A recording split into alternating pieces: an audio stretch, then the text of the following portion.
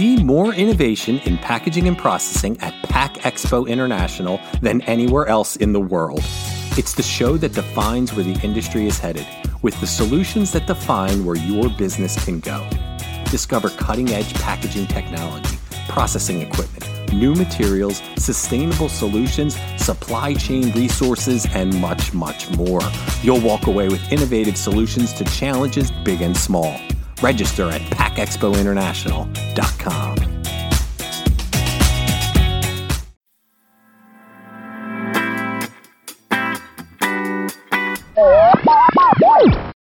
We interrupt our regular schedule of Unpacked with PMMI podcasts, as these are anything but regular times. Hi, I'm Sean Riley, and today I'm joined by Amcor Vice President Jim Keith. Jim leads global strategies related to safety, health, and environmental affairs for Amcor and its 35,000 plus global employees. As states in the U.S. and countries overseas begin to slowly reopen, Jim offers a global perspective on how Amcor continues to deal with the constantly evolving state of worldwide business. Hi, Jim, and thanks for joining us on the pod. Hi, thanks for having me. So we started this series in, it's probably been late March, when companies were sort of scrambling to react to the whole COVID pandemic and get a plan in place. And over the past, going on, 2 months, we've seen the answers evolve a bit as businesses have figured out what has worked, what hasn't worked, the differing, the line keeps changing or was changing back then of, how to keep everybody safe and in order to, but also still, produce the product they wanted to produce. Amcor has an interesting point of view because it's a global company. It has places around the world which have seen the effects of this at different times and in different phases. So I guess now that places around the world begin to reopen, this is a long way of me asking, what are the steps or strategies that Amcor's implemented, I guess, as this all started, and now that things has evolved through and have started to open up a bit, what is Amcor doing to kind of react to that, and how are they planning going forward? Yeah, great question. Probably a few angles to the answer. I'll touch on 2 or 3 quickly. First, let me just say early on, this pandemic emerged very quickly, and a lot of information and perhaps gaps in data. And so early on, there's a lot of gray area. One thing that we did very early that's proved valuable is to establish our response team quickly. And these folks that represent our business on the global response team are some of the leaders from each business. And by just simply coming together early, we're able to establish a few, focus areas for the entire effort. Every pandemic's different. This one certainly is different. And one thing that early team coming together does is helps us set goals early. We certainly had 3 very early that we maintained throughout. Very simple goals, but I think they drive the right outcomes. The first is just knowing that the health and safety of our people is an imperative, won't be compromised. Another is keeping the business running certainly is critical to continuing to provide products, and particularly in pharmaceutical and medical, to customers and consumers that need it. And then and the third is really, more overarching, to realize we have an obligation in the communities we work to contribute to those communities. So those 3 overriding goals exist around our effort. And beneath that, we've certainly got a lot of details in play. A lot of site protocols is an example, as well as global protocols on travel and so forth. When you overlay this picture, we established this team early. We've got a great management team working this. We've engaged the entire population in this, obviously, and certainly have global travel guidance and hotspots identified. And finally, at the site level, we've got several protocols that align with CDC and WHO, and we enact those daily. Those are really fundamental to the day-to-day challenges that we face. So in short, 3 essential levels of effort that we've put in and we continue to manage through. Interesting. Okay, then we'll probably dive into them a little bit deeper with some of my follow-up. So you've touched on it a bit, but you mentioned a universal plan that kind of goes across all plants. How does that differ state by state, I guess, in the U.S., because we have kind of handled it state by state versus federally, versus how it's handled in your plants in other countries where they might have more country mandates? How have you navigated these different evolving local guidelines? Yeah, another great question here. This has been particularly an interesting challenge with this pandemic. I'll start globally. Company-wide, our response team provides the general framework we operate within. And this framework includes guidance on things like travel, whether it's international, whether it's in-country. We also keep an eye on the geographical risk areas, hotspots, if you will. And so that sort of global approach covers the more, I think, basic necessities related to this pandemic. When you get to a regional or country level, as you mentioned, we've got 6 business groups across the company. These are, otherwise known as divisions. And each of these business groups has its own respective response team. And those teams guide their organizations on more business specific or geography specific matters. So their team structures can vary, but some of these businesses do have a global footprint. And some of these businesses are more localized, like North America or Latin America, for example. And so those business groups essentially manage in-country sorts of challenges. So in addition to the global protocols, we've also got site protocols to manage specific risks in the business. And so these business teams also do a heat mapping process, which monitors, external case dynamics, internal case dynamics, regulatory developments, and so forth. And those heat mapping processes really enable our businesses to make proper risk-based decisions every day. I'll note one of the interesting challenges here has been related to the wearing of masks in the workplace. And the dynamics around masks, as you probably know, have shifted a bit in this pandemic. The purpose of these masks varies greatly. And without getting too technical here, we've accommodated both voluntary as well as mandatory use of these masks in the workplace, which presents a whole new series of challenges. But masks has certainly been an interesting dynamic in this pandemic. And just one more comment here. I think like most companies, our sites can be small, they can be large. Got a variety of employee population sizes, ranging from dozens of people to thousands of people in our locations. So for us, it's really important that the practices we enact are practical enough to be managed locally by a diverse group of people, and also comprehensive enough to minimize the risks of infection in the workplace. Okay, that's fair. Now, just to go a little bit deeper on that, then you've talked about the masks a little bit in plants and offices. You say that, voluntary, involuntary. Is there places in the world or situations where it's mandatory and you guys had to put a plan in place? Because again, you're working in plants where people might already be wearing masks depending on their job that they're doing on the plant floor. Is there other situations where areas may have put in mandatory, everyone has to wear a mask type rules, and you guys had to accommodate that for people that weren't on the plant floor? Could you talk a little bit more, I guess, about how, specific and deep that went?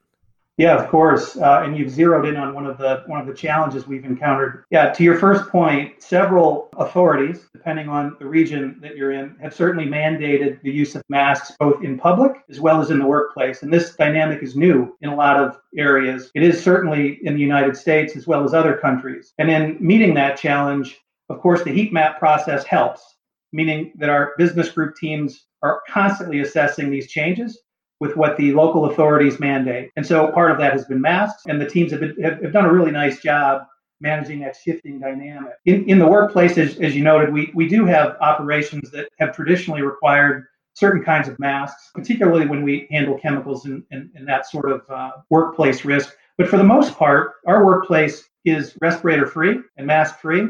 And so this situation has, underscored a new challenge, and that is, how do we quickly and accurately begin to implement the use of masks in the workplace for people that are not accustomed to wearing them? And so this has been quite a shifting dynamic. In different areas where we see mandates, we've jumped on this. We've begun to provide these masks to our people, and we've also gone a step further and dedicated some of our operations to producing these masks to be able to supply both internally and externally.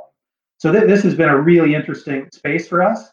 And we feel good about being able not only to provide masks on a mandatory basis, but also on a voluntary use basis. So to go one step further, even though a local authority may not mandate masks in the workplace, we certainly allow for voluntary use because we realize the anxiety around this event is so high. We realize that this use of masks might be for comfort, peace of mind. And we're okay with that. We want to be sure that our people feel good about the effort, and we want to make sure that they feel safe and secure in the workplace. So voluntary use of masks is accommodated as well.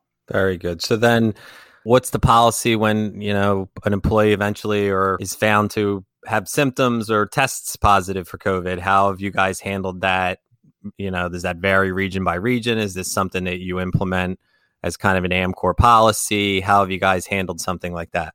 The first thing to point out is that I personally collaborate with a lot of other health and safety leads in large multinational companies routinely. And so that sharing process helps us sort of calibrate how industry is handling these cases. So first and foremost, we have put out protocols, as I mentioned, and a subset of those protocols addresses handling these cases. For example, on a confirmed case, our protocol is pretty precise, and it certainly accounts for CDC and WHO guidance. But to be specific, where we discover a confirmed case, first the employee is isolated, informed, and protected from the workforce, and asked to seek medical evaluation before self-isolation. So that's first step, is just securing the health of that employee as well as affected employees.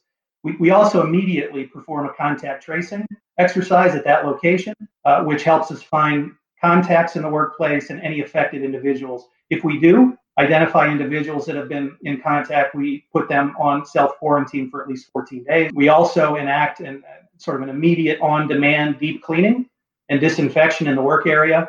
This is sort of precautionary, but each case we want to be sure that we're cleaning and disinfecting to prevent any potential for transmission on surfaces and so forth. And then underscoring all of this, I think, is an excellent effort around all employee communications.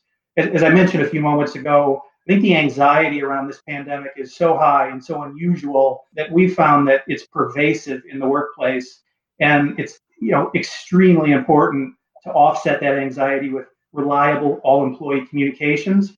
And that, of course, keeps everyone in the loop on what we discover and how we address it. Yeah, communications is run throughout these podcasts we've done, where it just becomes the number one thing that more than anything, I feel is kind of reassured employees that the companies kind of have their interests at heart by constantly updating them on measures that they're putting in place. And the contract tracing you're one of the first that really specified that that's something you guys do to make sure that you're getting everyone that's been in contact with someone that may have had it and making sure that they're healthy. And if not, giving them the opportunity to quarantine and things like that. So that's great to hear.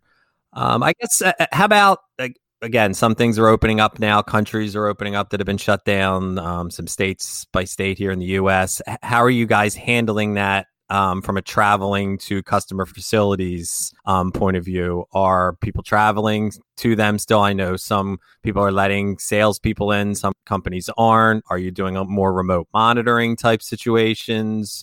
How do you handle the person that is traveling? I guess that's a bunch of different things, but maybe you could talk to that a bit. So first, I'll mention that early in the pandemic, in February, March, as this infection spread, there were certainly areas geographically that were identified as high-risk areas. And early stages, we quickly established sort of hotspots, risk areas, and provided travel guidance both internationally and in-country. So that helped early to set the stage where we will and won't travel, and we've continued to monitor that throughout. So that began early.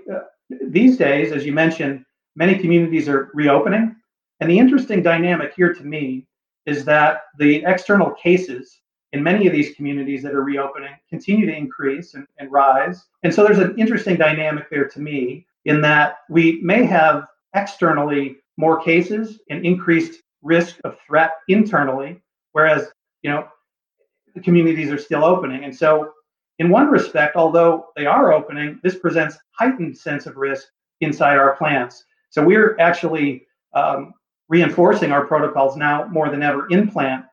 When we have to leave our locations and travel, to be specific here, we've limited travel to hotspots and high-risk areas first and foremost. But at the present time, there's a need to get out, particularly where we have service technicians and product support, or where we have commercial teams that need to get to key customers. These are the sorts of travel that we see right now emerging. And in order to accommodate that, we're shifting a bit from a more localized plant protocol structure, meaning, hey, what is the customer's protocol for a visit? We've now begun to enact travel protocols. And as we begin to open up, these sorts of guidelines will apply to anyone who gets out and travels. And of course, any travel approval is done by a member of the management team in the business, and it's based on those heat map risk assessments that I mentioned earlier. So we do have quite a robust process around assessing the need for the visit, the protocol during visit, and then also when we get to a site, what is the protocol at that site, whether it's a customer or other. The thing that jumped out at me that I love to hear that and it's kind of an important thing to note is that you are proactively, it's not everything's opening up, doors fly open, everything's fine. Like I like the idea that you guys are well aware that, with everything kind of opening up a bit, it does raise the risk again. And you've taken that into consideration. And that's wonderful to hear that you guys are thinking about that for, your employees and your customers and your companies. And that's reassuring. This one is, it's a little bit off the topics that we're talking about, but it's something out of curiosity, I guess on my end, is that Amcor has kind of always been vocal about its pledge to develop recyclable or reusable packaging by 2025. This is something that, the industry is kind of aware of. And one thing that I've noticed being in this industry is that COVID-19 and this pandemic has kind of put sustainability on the back burner. People have not really been worried about single use and things like that because they've not wanted to reuse things that may have come in contact with other things. And there's an increase in online shopping, which is creating more packaging, which in turn is creating more garbage, stuff like that. And I'm just curious if all this has adjusted Amcor's timeline at all for, trying to be so sustainable by a certain date, or, is this something you guys have noticed? I feel like you kind of know what I'm asking. Is this something that you guys are also aware of, and how are you adapting to it? Yeah, this is an important question and an important effort for us. We certainly remain focused on at the moment helping our customers meet their increased consumer demand. As an essential business, our work is really important right now to continue provision of those products, particularly in the medical and the food space. Our long-term sustainability agenda is unimpeded. It continues to progress with pace. Our overall timeline has not changed, and we continue to be committed to the 2025 sustainability goals that we publish. We've got about 1,000 colleagues in our R&D group, and these folks are being extremely resilient right now and working together in the face of this challenge. And our commitment today is better than ever when it comes to packaging solutions, especially heading into 2025.